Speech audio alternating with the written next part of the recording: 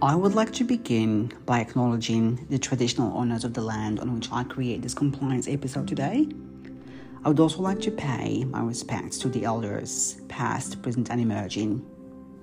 I would also like to pay respect to the people that have passed down, deepened, enriched the compliance knowledge and wisdom I'm privileged to embody today and share throughout my work as a conscious career coach.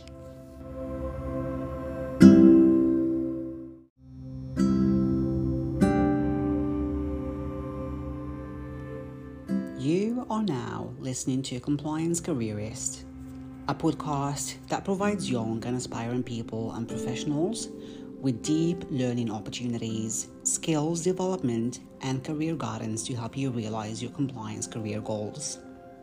This podcast gives you the ability to tap into the wisdom, experience, and expertise I have gained over the past almost a decade now in the field of AML compliance in some of the biggest international corporate organizations to help you purposefully navigate your careers, gain important skills, achieve your professional goals, and set yourself up for a successful compliance career.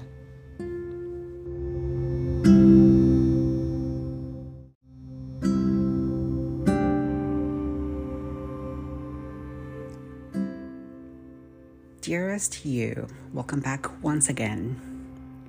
So, we're still in season 1, unfortunately. We're here to stay. I feel like season 1 is going to be so long. But don't worry, we have all the time in the world. This is going to be an everyday thing and for the weeks and months to come. So, there will be definitely more and more to this podcast. But for the sake of finishing what we started with the history of anti-money laundering laws in the United States, we're picking up on another legislation and another regulation, the Money Laundering Suppression Act of the 1994. So this one particularly, it was introduced and it required banking agencies to review and enhance training and develop anti-money laundering examination procedures. It also required banking agencies to review and enhance procedures for referring cases to appropriate law enforcement agencies. That also streamlined CTR exemption process.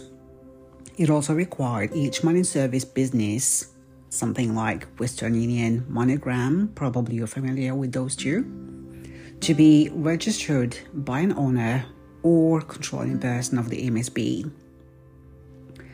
It also required every MSB to maintain a list of businesses authorized to act as agents in connection with the financial services offered by the MSB. It also made operating an unregistered MSB a federal crime. And it also recommended that states adopt uniform laws applicable to MSBs. So that's basically the highlight of the Money Laundering Suppression Act of 1994. And then after that, in 1998, 4 years later, this one in particular required banking agencies to develop anti-money laundering training for examiners. And it also required the Department of the Treasury and other agencies to develop a national money laundering strategy. And it created the high-intensity money laundering and related financial crime area HIFCA task forces to concentrate law enforcement efforts at the federal, state, and local levels in zones where money laundering is prevalent. HIFCAs may be defined geographically, or they can also be created to address money laundering in an industry sector, a financial institution, or group of institutions or financial institutions. And then that would be it for this one.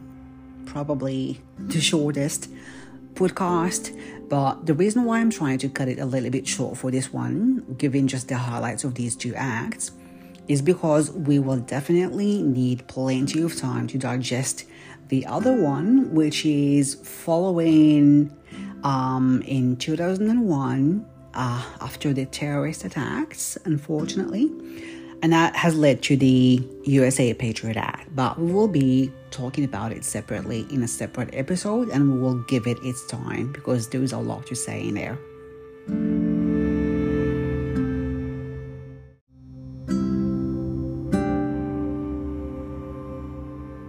Thank you for visiting us for this episode of Compliance Careerist. Consider following us if you consider taking on development and professional opportunities to help you succeed consciously. And if you know someone who would benefit of listening to Compliance Careerist, please share it with them.